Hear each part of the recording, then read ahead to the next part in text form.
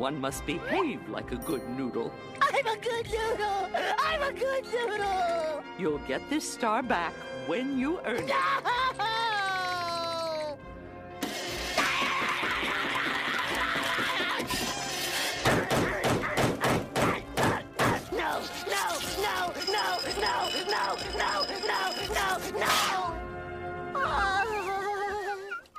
Many months later.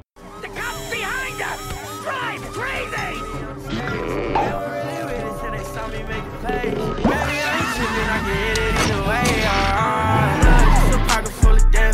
Could give a fuck what they saying, I'm an all 10. Like going up, I pull up in that new Benz. Could give a fuck what they saying, I'm an all 10. I just linked the O in the hotel lobby. I hit it, then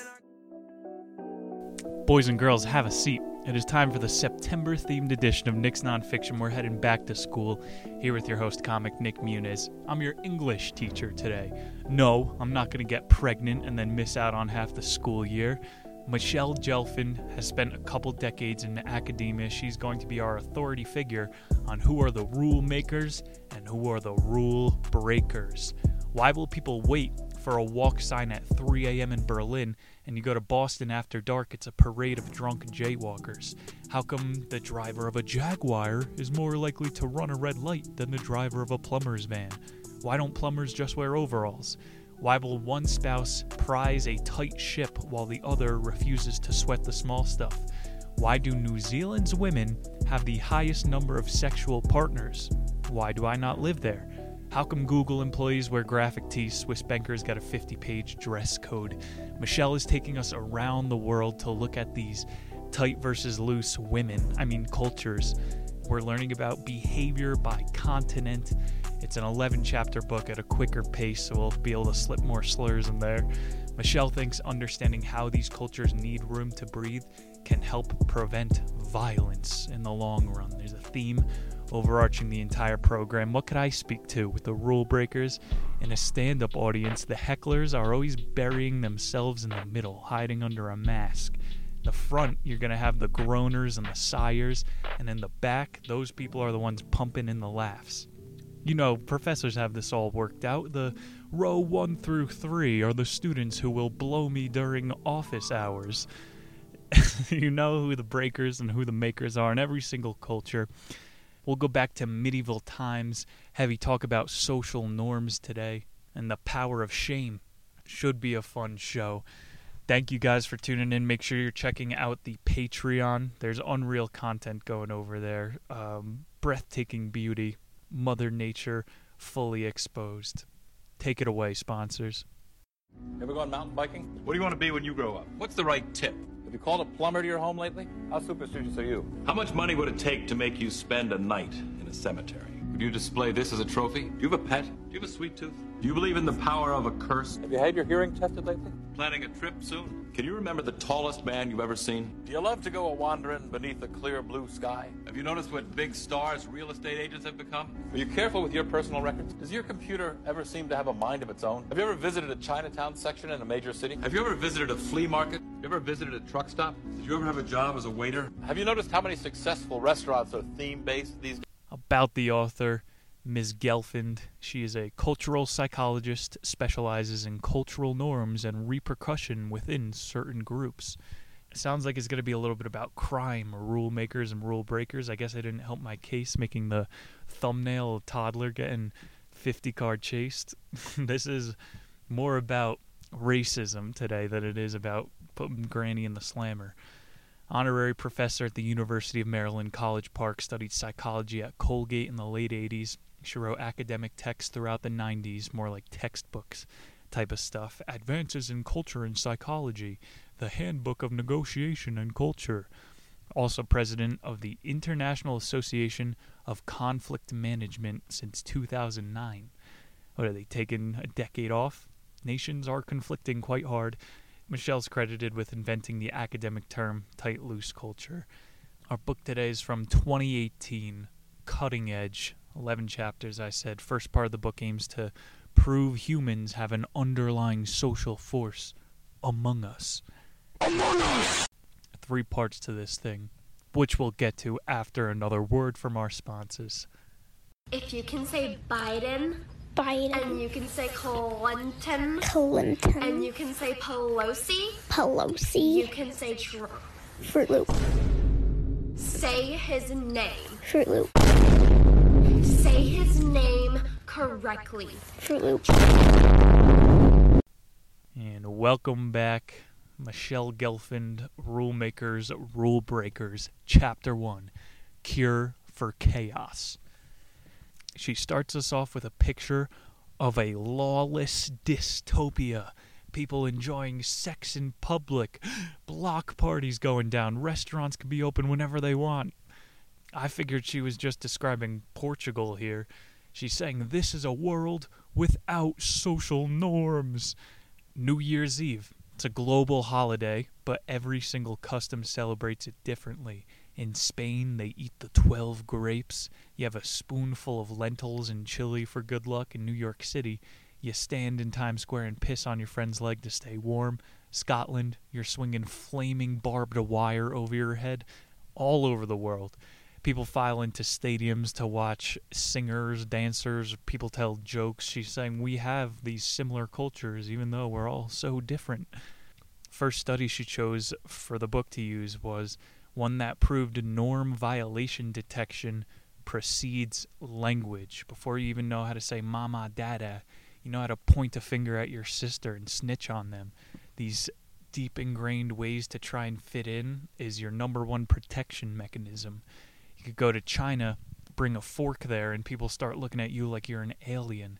This transcends language, this nonverbal communication of, hey, we eat with sticks in this country. Not only do kids pick up on the cues, but then they learn how to enforce them. You got a group of 5-year-olds playing together, and they're doing cops and robbers. Michelle is saying science proved this by chimpanzees learning nuances in 6-step puzzles. And the chimps would get mad if one of the guys did the puzzle out of order. Managers, just like this. It doesn't matter if you get the job done, you have to do it their special way. She cited a pretty cool 1956 study. When you know that other people are taking the same exam as you, you start to second-guess your answers, even if they're not in the room. If you were pretending to be sick and you went to the nurse's office, and then the next day you have to take the test by yourself, you still have that whatever thing it is telling you, are you sure? I think everybody else picked C or D here. Well, this question definitely has to be a trick. At the end of the test, everybody says, well, I wasn't thinking about it. I was taking my own test. The control group for that study was like individual people took their own tests. Their scores went down when they then went into the group to take the test. You can see already where the rule breaker mentality stands out. Most people would rather fail as a group than take a chance and fail as an individual. We're all failing. In places like Kumbh Mela, they walk on hot coals. These are binding activities that have no benefit. So maybe that's what school was for. We all fail together, comrade. Any shared experience creates cohesion. This is why Navy SEALs will try to drown themselves together. As groups, we hunt better. In warfare, even mass cleanups, there's power in numbers. The rest of the chapter was about her academic term, normative autopilot. And this is how you go to work without even thinking about it. Same way you follow traffic without thinking about it, you follow the herd.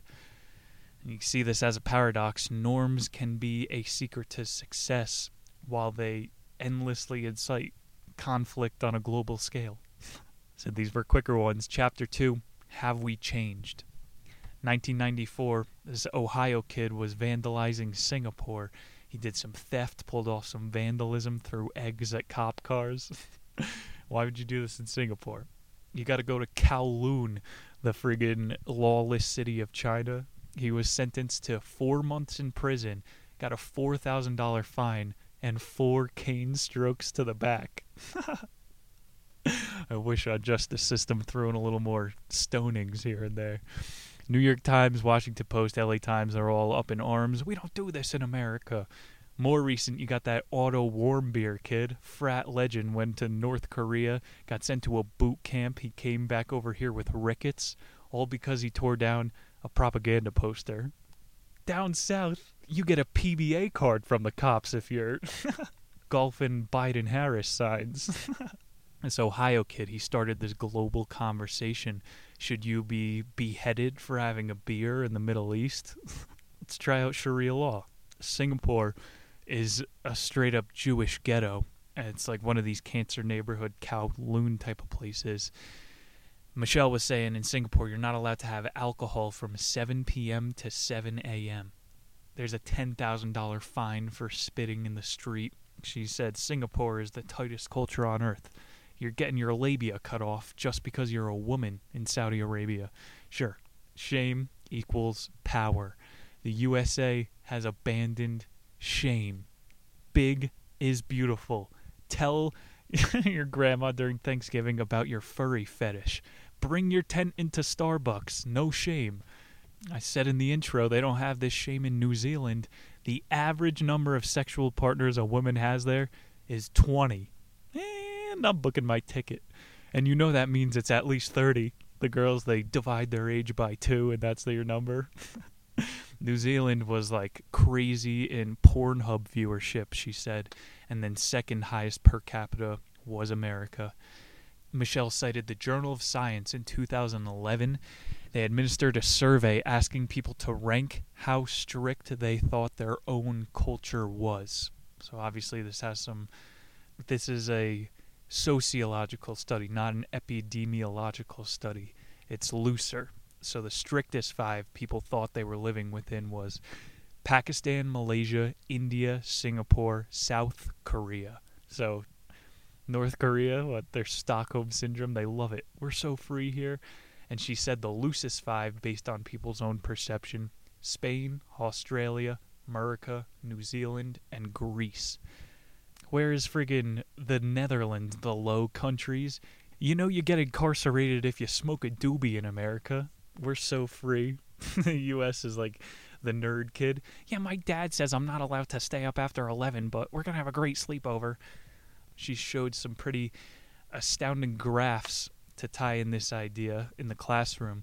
If you go to like Newark, New Jersey, you got half the kids in the class with headphones on, they're eating hot Cheetos. You take it over to Singapore, and the kids get caned 4 strokes to the back if they can't speed read. Remember that one video of the kid getting thrown out of their desk went viral like 2 years ago? Black girl gets dragged out by the white security guard. It's insubordination. They need to make an example out of this kid. Can you even fathom doing this if you lived in China? Going to the camp with the Uyghurs. Both China and America really good at reinforcing authority. I think more of vast differences, tight and loose. It's like a dilation and a constriction between the cultures. But no, it has to be black and white if you're going to get a bestseller going. Australia has this norm where they keep class disparity in check. It's one of the few countries. All the chauvinistic people are called tall pot pies. Aren't you a tall pot pie there, mate? With your shiny watch, big old car, and fake-titted hag? And then in England, they love classism. Everybody's watching Peaky Blinders, reading Oliver Twist. Can I have some more, sir? Hell no. That's pretty cool. We don't have this in America. Everybody thinks they're a millionaire themselves. We're just disillusioned here. In Australia, they're like, oh, look at you with your big fucking money. No one likes you on the subway. The more you travel, the more you hear the world thinks of Americans as idiots. This is our thing. Act first, think later. Invade first, negotiate later. America, it's tighter than we think. You need to be that unified to have that military edge. I feel like by the end of the 100-year marathon we have with China going, which culture will take over the world? We're just going to get as big of a population as them. I mean, just look at the trends. Wrapping up this chapter, Sparta.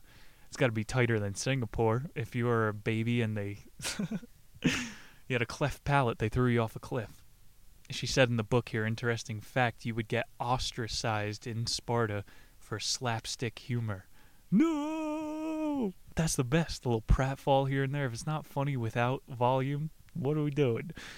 Leonidas could have dropped a dab on him after he kicked that dude in the hole. Would have had all of Persia laughing. Name of the chapter, Have We Changed? George Washington grew his own cannabis. He had his own armory, and he went to war over a 2% tax rate. And he also had slaves. Obviously, we've changed. Chapter 3, Yin and Yang. Michelle says norms rarely change within culture, but the structure has the ability to become more and less loose.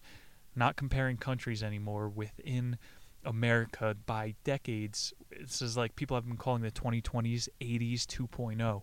Artists are self-censoring themselves to get the one slot on TV. It doesn't even exist anymore, but that's just how the times go.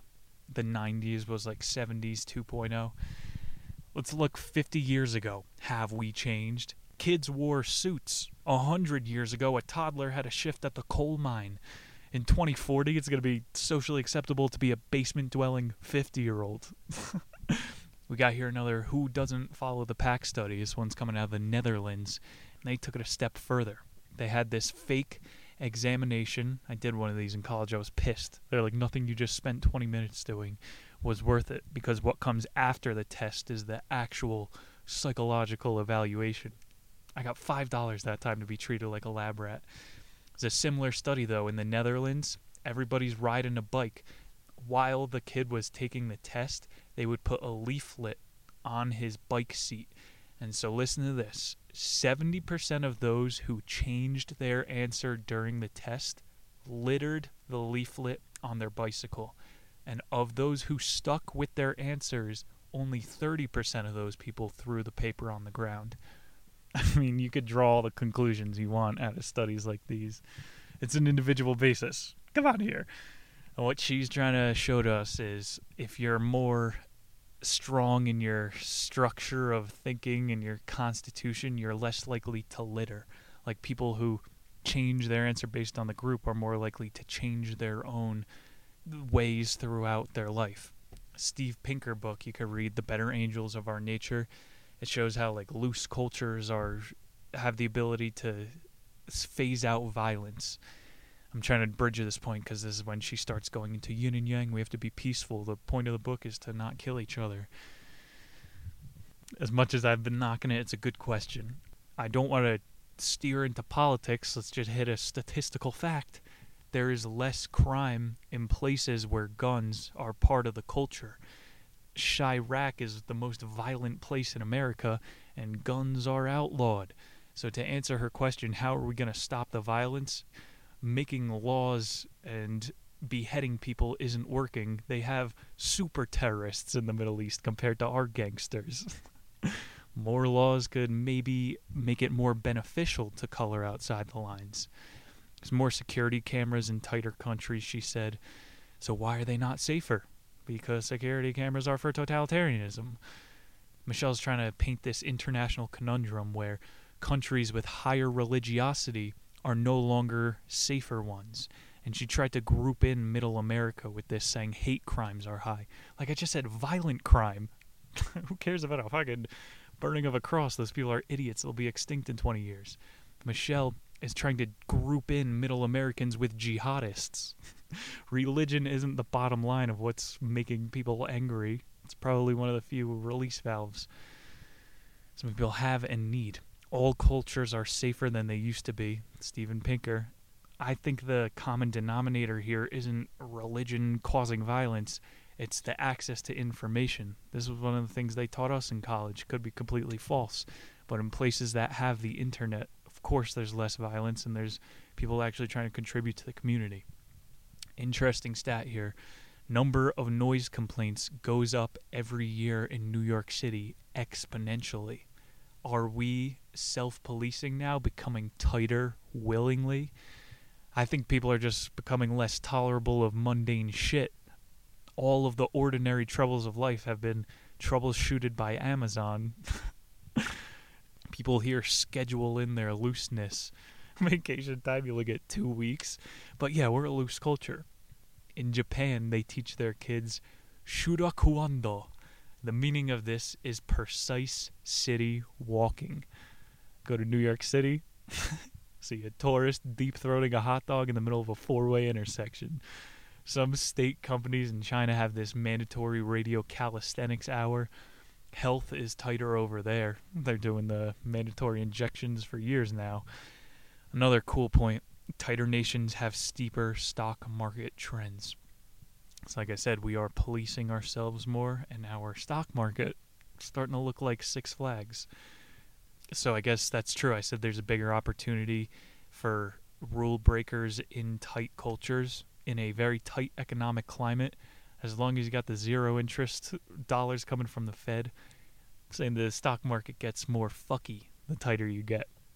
Last study for Chapter 3 was the Dunker Candle problem. It's this Harvard creativity test they were able to apply to different nations. It followed that the amount of entrepreneurs in looser nations is greater as well. So they're such loose terms, but now entrepreneurship is being grouped in with policing.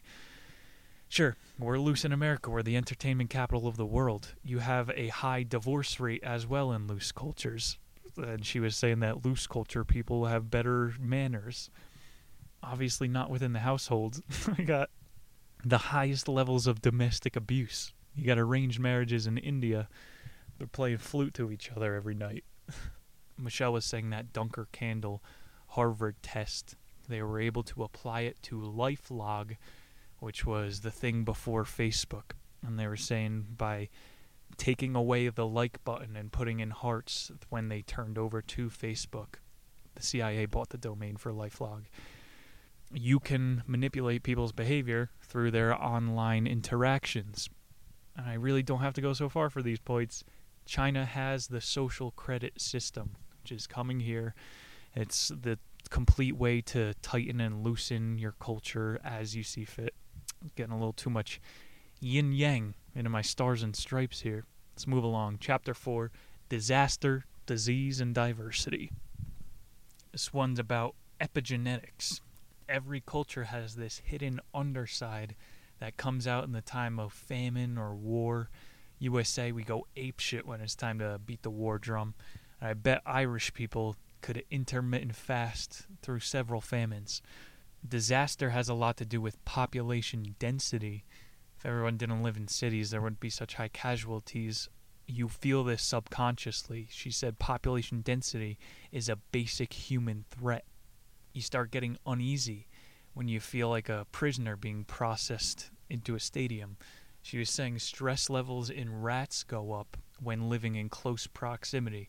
And they have those lifetime studies where people who live in cities have a shorter lifespan. It could be all the fumes you're huffing, or it could be knowing that there shouldn't be stacked 90 stories of humans above your head.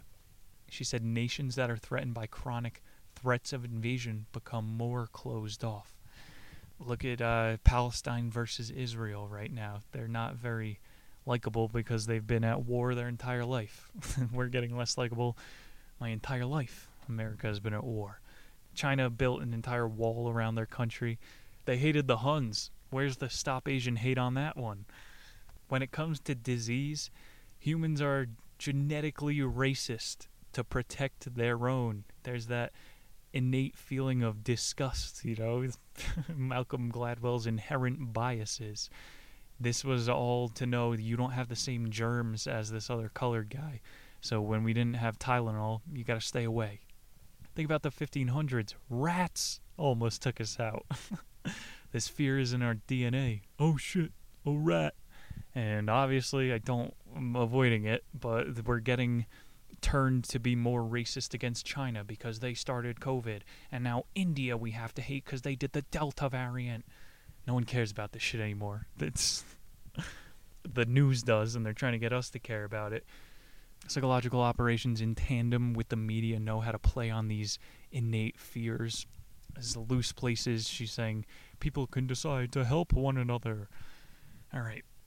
There's a study that showed a chain reaction of panic will cue people's brains to sync up.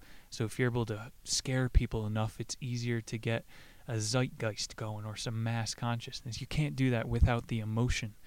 The Pentagon calls this the threat priming paradigm. And you could also say this is why the Muslims got beat up after 9/11. In theory, diversity would correlate with a country's looseness. And the more culture, the more patterns of behavior there's going to be. All of these reactions help to discover the hidden patterns of humans. But remember, pattern recognition is racist. Part 2 of the book, Chapter 5, A War Between States. She said discrimination went up during the 2016 election. Or did reports go up? She's trying to argue that our culture has become looser since 2018. Our vice president is a cop that admitted to smoking weed and locks up other people. But we have a loose culture because a BIPOC is the VP. What the fuck? What do you have to be smoking for postmodern theory to make sense? This is cool thing I found out in this chapter. Until 2006, you could be fined $100 for cursing in the state of Kentucky. Certain counties would fine you if you had tattoos. They totally decriminalized sex toys within the past decade. Some of these states are lagging behind. Enough of this Singapore. Culture is state-based, for the statists at least. How about every election season, Michelle Gelfand, the weakest state, the least financial one, gets kicked out of the union. Mississippi, you are the weakest link. Goodbye. We got other contenders. We all know that. The 51st state is Israel. I'm thinking Puerto Rico is up for a shot. A couple of these states we could give it to.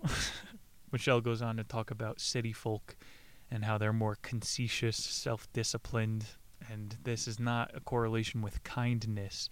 It's just that komu maro, the Japanese term for smart walking. The loosest states she considered Maine, Alaska, Hawaii, Rhode Island, and New Hampshire. Dixie South, of course, was home to most of the strictest ones. Bigger punishments for violating norms. Not sure if I agree. The culture is different than the policing. If you flip off a driver in the South, they'll follow you and then apologize to you. I'm from New Jersey. Flipping the bird is our state animal. And then you got super loose city cultures like Denver, where people hit each other with their cars. Oh, I'm sorry, man. I thought it was bumper cars. So maybe the repercussions for crime in the South is worse. However, the communities are tighter. She said loosest state is Hawaii. They have that 2-week mandatory quarantine if you want to go on a vacation. I think Hawaii's going to get drafted by Canada to be their new province. Let's switch it up a little bit. This was not part of her book, but Colorado is a very liberal state. And down in Colorado Springs, one of the biggest cities, it's 80% white. And it could be because NORAD is there. There's a bunch of underground shit. It's a military place. It's like how San Diego is Republican in the middle of California. Freedom of association. This is something that libertarians believe in. Neither of the R's or D's do. Media will label you as xenophobic if you want to associate with who you want. The more fear you got, the more social norms you can enforce. Sowing division 101. Michelle said when Trump won, liberal urban centers tightened up. It's true. I'm going to lose some R's here, but Trump was definitely a net negative for our culture. I'm not saying for how guys are trading in the market or anything, but the lefts have we lost half the country. I can't talk to most people. This guy was so polarizing. I don't know. If we're going to do this dumbass system and waste money, you might as well just not rock the boat. Hillary denied gay marriage until 2015, so just know that neither Republicans or Democrats care about your individual rights. The government was made by the Founding Fathers to represent corporations, right? People are really over the culture war, and dunking on wokeness is just so hack now. And I'm saying everybody's done with the virus shit by now, too. These are the issues of our time. Governments love to play on these perceived threats and pawn people against each other by using their emotions. Let's go to Chapter 6, Classism, what it's really about. Some credit to Michelle here. She said this is a hidden part of most societies. Except for India, straight up with it, you are an untouchable. It's hidden for a good reason. People get really angry when they find out that the top 1% has 70% of the wealth. The media is never going to bring classism into your consciousness. You have to watch Peaky Blinders. 2008 to 2011 was a shift in consciousness in America. This was the first financial crash during my life, and we have a book on the 2020 crash coming up. 2011, Wall Street. The motto there was, "We are the 99%. That's too much of a classist motto. And it got swapped out for, "We are the 11% of homosexuals." Everything in the past decade has been rainbow washed, they call it. July 1st, corporations stomp on all the gay pride flags. The 11% of gay population isn't the one running away with 70% of the wealth. I don't understand why we're identifying as fruits for a month. Why don't we have a Workers of America month? These NYU students, they don't understand the nuances of how they're being fucked over, but when you see your Duncan wages being used to bail out some guy with an offshore bank account, get a little bit pissed. As violence decreases, class conflict increases. You got to rewatch The Joker, because that had a lot of really good undertides of classism. I said before, and it's going to be misconstrued, that it's hard to talk to half the country. It is true, though. I'll ground this rant. In Stalin's time, they called it the convenient idiots they used as drones for the party. Or I just mentioned before, that priming paradigm from the Pentagon. They're using people who think they're woke, whatever that means. You go along with the narrative to radicalize the populace. Those are the real rule makers. That's what the book should be called. Rule makers, elite 1%, rule followers, and then rule breakers. When it comes to rule following, money can be used to buy you second chances. Obviously, the rich can afford more risk. So the rich people are naturally rule breakers. It's Michelle's claim. Chicken or the egg? Did they take the risk to get the wealth, or do you get risky after you acquire money? In my mind, if a corporation is allowed to cheat, they get tax subsidies and are allowed to Panama Papers store money in Ireland, this justifies every other Lance Armstrong. Any competitor has just as much of a right to cheat themselves. It's sad to see a professor like Michelle living in a RV park. I'm saying here, obviously we attribute the value to the wrong places in society. There's a much bigger incentive in this idiocracy to cheat your fellow man than to try to educate the youth. I don't know. Whatever you want to call it, the more susceptible to threats you are, the more easier you are to control. You're just suggestible. You're a rule follower. She said as young as 3 years old, you're able to tell if a kid is a rule follower. What if they get hit on the head? All that could change. Brings up Malcolm Gladwell, Outliers, about raising kids, the kids who go up to the construction workers. Oh, what's going on over here? Can I look in the hole? Those are the kids that are going to be successful rather than the timid personality. Bigger picture. We're the first generation, I just saw this, to have a lower life expectancy than our parents. And then obviously we're the first generation to have a lower financial expectation. Class mobility is shrinking. Why do you think the working class becomes the working class? Passive is really not good on planet Earth. Even if you're still an animal, you gotta go kill stuff. Negative feedback loops are just what we're analyzing here. Michelle says when an individual straddles two cultures, he becomes isolated from both. It's kind of an interesting point before I end it. Culture shock. This comes from the trauma of being in a new land. I used to like Anthony Bourdain. He talked about Japan being so vastly different from America when you first land there. It starts to re-indoctrinate you a little bit. You can never really float between two things. Michelle reassures before the end of the chapter, there's still a way to ascend. It just might not be the way society or your teachers told you it was. Chapter 7, Tight versus Loose Organization. Pretty interesting story about Mercedes-Benz and Chrysler. In 1998, they make this deal saying the U.S.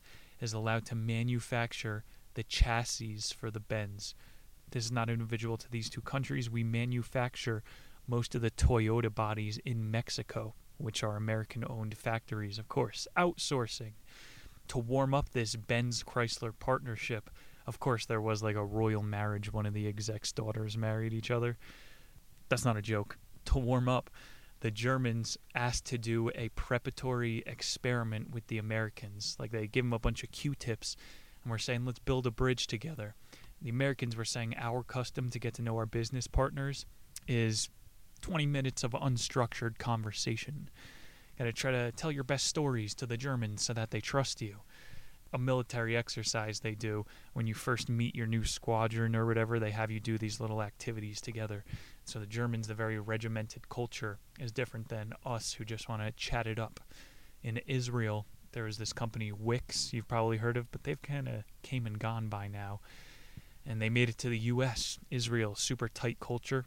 Guy's a multimillionaire pushing a free platform. So loose things can come out of tightness. That's why Catholic schoolgirls are so horny. That loose and tight organization, some people have their maniacal system and it works for them. She's also credited with the term tight and loose organization. So some people need to have their notepad, everything laid out, and then some people could be newspaper crumpled on the ground. Loose countries have more high-paying CEOs, more of this entrepreneurship, and in the chapter, individuals can be tight, loose, ambidextrous. She also called it structured looseness. Or to sum up this chapter, everybody's different. Let's do chapter 8. Are you T or L? Starts us with what academics call Muppet theory, because they are very smart. There's supposed to be a dynamic between the Muppets where you could tell which one you are. And yes, the Sesame Streets are Muppets. Are you a Cookie Monster, a Gonzo, an Animal, a Sam Eagle, a Bert and Ernie? Are you gay or a Kermit? Are you a leader? This is some elementary shit. I think I remember when I was 5 being told that every character in Pooh Bear is a mental disability. Tigger is Tourette's. By now, you probably know what you are or the balance that you prefer. If not, check with your profession. That says most about what people like tight or looseness. Like that thing when you drive to work and you didn't notice, you're making these micro movements. Probably throughout your life, your tight or loose complex is nudging you in the direction that you would like to be. If you still don't know, do you even notice social norms? Are you so ingrained into the society that you just expect people to follow the bow? Are you impulsive or habitual? Also, you can look into how you take time off or vacation, tight and loose. Of course, within that, there's chameleon people who are able to master mimicking norms. We talked about that in emotional intelligence. Some people are really good at actively mirroring what's around them. Pretty interesting here, she said, for some cultures, it's a learned difference to act before thinking. That's why I said America's all about act first, think later. This is what the funny cultures are up to. The warm blood of the Italians and those Portuguese nuts. She stopped it pretty briefly here because, I mean, this is just going to allude into racial science. What do they call it? It's critical race theory, but there's another word for when you measure skulls. You're only allowed to tell white kids they're evil. You can't mention how our brains are different sizes. Different neural margins. You don't have to use a microscope to see self-control within development. I wish you went deeper into that. There are funny and unfunny cultures. Unfortunately, America has slowly, in the past 3 years, become a bunch of unfunny Karens. People want to be outraged. People don't want to laugh, which is an involuntary response. They want to be seen for responding correctly to the right thing. I don't know if, I mean, I'm definitely in an environment where you're going to notice this more than anywhere else, but maybe in the office, people coming back after quarantine, they're just more docile. Or maybe, and I bet you, they can't crack wise as well around the water cooler anymore either. It's just becoming an atrophied muscle in this goddamn country. Learn how to take a fucking joke. Rage. Interesting study she ended it on. You could watch how Olympians react to see if the culture is tight or loose. The 7-year-old Chinese gymnasts are always, "Oh, thank you, thank you." Michael Phelps had a Big Mac on stage. If the Nigerians ever win, the chicks probably just start twerking. Just like the Muppets, we have our uncontrollable desires and momentary outbreaks. Pardon me. Part 3, Chapter 9, Goldilocks. The Greeks thought that happiness was the biggest indicator of success. For the Buddhists, contentment is the greatest wealth. Our society, spiritual growth is measured by Chase Bank ATMs. Gotti. Greeks, Romans, they're all about this carpe diem, eat, drink, be merry. The Buddhists are saying as long as you are able to fall asleep without being drunk like a Mediterranean, then you are content. I don't think America, the American dream, be bigger than your parents. Every man has the right to the pursuit of happiness. Michelle was saying some find joy in the pursuit, and that's usually the breakers. New fMRI EEG scans were showing how meditation is able to grow the same contentment part of the brain. This is why that Buddhist culture was so into you're wealthy if you feel accomplished. I guess we are kind of like the new empire Greek-Roman. We are gluttonous, and happiness is paramount to anything here. Michelle said rule breakers preferred to delay gratification rather than live in the Goldilocks zone. So again, the rule makers are on the other end of the spectrum, and the rule followers are the Goldilocks zone. Some people need to have a routine to make them feel alive, and some people, routines make them want to die. Are you okay waiting to win the lottery, or would you rather work for a paycheck? This is the whole Goldilocks zone. My boy Aristotle said humans function best when living between excess and deficiency. This is like emotional intelligence we just talked about. Your bandwidth has to be within a certain wavelength. Aristotle says this is when we function best. But Hunter S. Thompson says you do your best work when you're pushing it to the limit. Michelle said the strength of social norms is hashed out by the Goldilocks principle. So how much are you willing to tolerate? How much do you value comfort? You can find out what your Goldilocks zone is like by asking yourself these questions. Nations that are either extremely tight or extremely loose have high suicide rates. No matter how far you go around the political spectrum, both ends mean the exact same. In this chapter, Michelle did a study for what sounds like Girl University. She put those EKG monitors on people's brains, and they sent the girls into a closet one by one. And as the closets grew in size, the amount of stress in your brain grows. I read that minimalism book a long time ago, and that's all about this exact study. You get more stressed out when there's all these rooms you have to take care of as a homeowner. You're waiting on something to break. This EKG is proving that stress comes from opulence. So freedom really is slavery. People don't even know that they want to minimize their choices, even if it is at the cost of all your fellow men. This is exacerbated in the dating scene. We're given the ultimate technology. We could be fucking every single night, getting the best sleep ever. How come people are banging less right now? And overabundance of choice is not a good thing for people. I wonder if Goldilocks got laid. Maybe that story was about 3 gay bears living together to save on rent. Chapter 10, second to last, cultural disorders.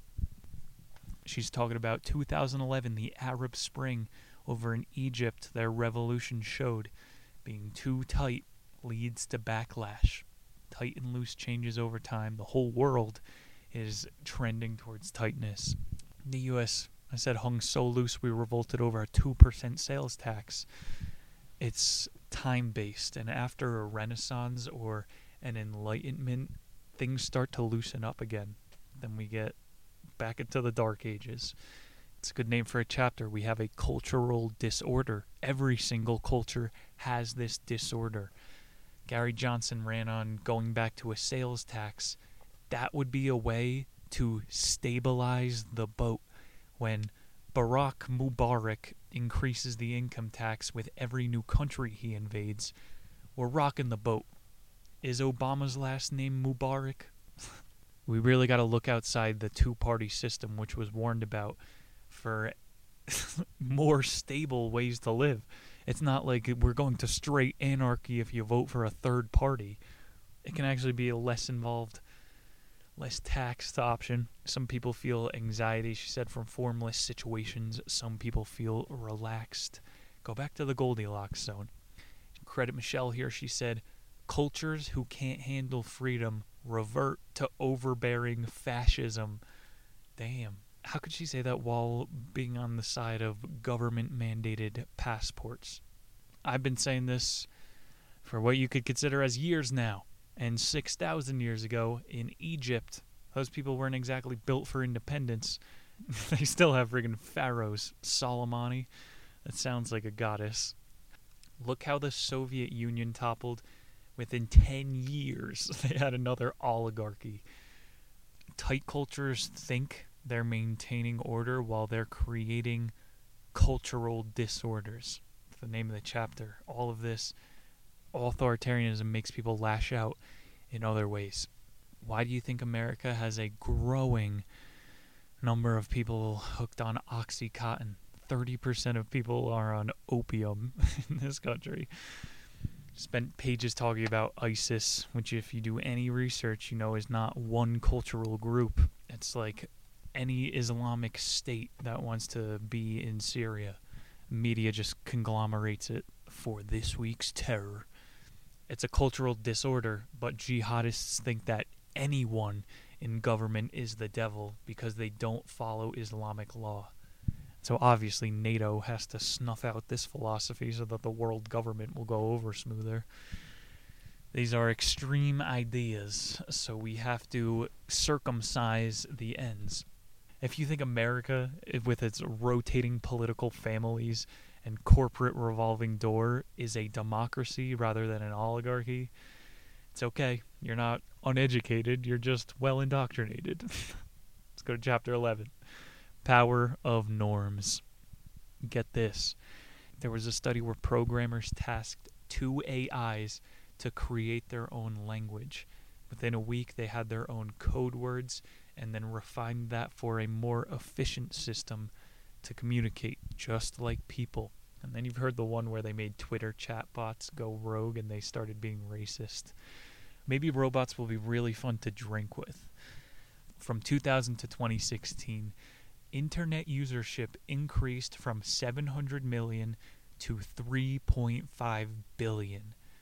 That's half the world made it on the internet within 10 years. What? That is wild. And what I said before, cultures stop killing each other as much when you can watch Netflix. I mean, it's not all good. 40% of kids say that they're cyberbullied. That statistic I found interesting because they didn't even consider it another student bullying them. So yes, of course 40% of kids are trolled online. The other 60% are probably trolled, but they just laugh at it. For all we know, this could be one Chinese kid cyberbullying millions of Americans. Michelle said that cultures need to be able to be loose to adopt the internet and need to be tight to harness its power, which I couldn't agree less with. The open internet is the best way to access information, but if you have a internet IP address that is given to you at birth, then she thinks we'll have more power in the internet. Yeah, the NSA will have more power to collect your data. If police can't even monitor discourse online, how do you think it's going to play out when the two mobs really meet in the streets? These cycles of humanity, 60s, 70s, 80s, coming back around, it cannot be curtailed. That's just humanity going through these cycles. There are ways to slow it down, speed it up, and astroturf it with those priming paradigms. Young people now see their online routine as their community. I go to this website, see this guy, go to this website.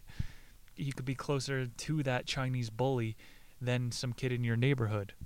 It's kind of amazing that we haven't had another renaissance since the advent of the internet.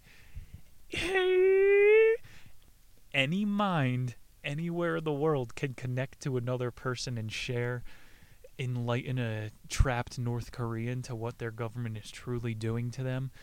You could uncult people. You can't spell culture without cult.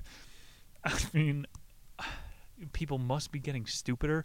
All it took was a friggin' painting from Da Vinci in 1500s for people to go, hey, how come the church is raping our kids?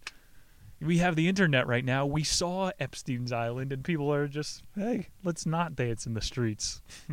I don't know what it would take to create a new norm, a power of the norms.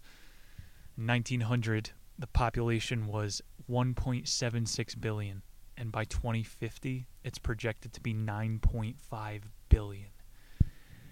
A healthy population for Earth is estimated 50 million humans. She mentioned eugenics and how cultures will want to make other cultures become more like theirs. She didn't admit it. We all know when cultures get too tight, we need to start looking back into how to make everyone blonde with blue eyes. We're leading towards genocide. That is the current path of humanity. Where was Antifa when Biden signed 70 executive orders? Wrapping up, social norms can help groups to survive in the wild. In society, it castrates individuality, which isn't a bad thing if you want communism. We'll end it on something light. There's this old story. There's a couple fish. They're swimming around the reef, going out for their daily sunning. They approach a couple minnows. The one fish swims up and said, "What's the crack, lads? How's the water today?" The minnows just look at each other and say, "What's this guy talking about? What the hell is water?" Most people are blind to the social conditioning and the self-censoring that you do to fit into your own culture. Ask yourself, am I tight or am I loosey-goose? Thank you, ladies and gentlemen. Thank you, Majel Gelfin, for tuning in. You guys rule. Check out the Patreon page. Fun stuff going up there this month. Next week on the show, I'm excited for this one, based on that inaudible noise. William Burroughs. We're heading back to the beatnik generation with Naked Lunch. This had to have been the craziest book I read this year, hands down, and maybe the craziest book I've ever read. It is technically a novel. It's societal commentary within a fake city. However, William Burroughs has done every drug on the planet. He's like Hunter S. Thompson a generation before. We did Jack Kerouac on the show. It's going to be a similar theme. I'm excited. You guys should be too. I want to thank you once again for tuning back in. My name is Nick Muniz. I'll see you guys in one short week. Take it easy out there.